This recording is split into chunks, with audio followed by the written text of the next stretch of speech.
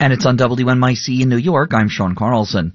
Mayor Adams defended firing a City Hall staffer who slammed the mayor's handling of the city's migrant crisis and mocked NYPD officers.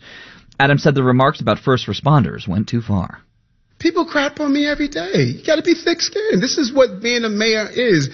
Being a mayor means you're crapped on, you know. But when you have disparaging remarks about first responders, that's unacceptable. A secretly recorded video of former staffer Christopher Bao was released by the far-right activist group Project Veritas earlier this week.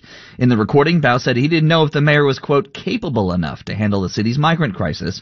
He also said he had no sympathy for cops and firefighters who were fired from their jobs after refusing to get vaccinated for COVID.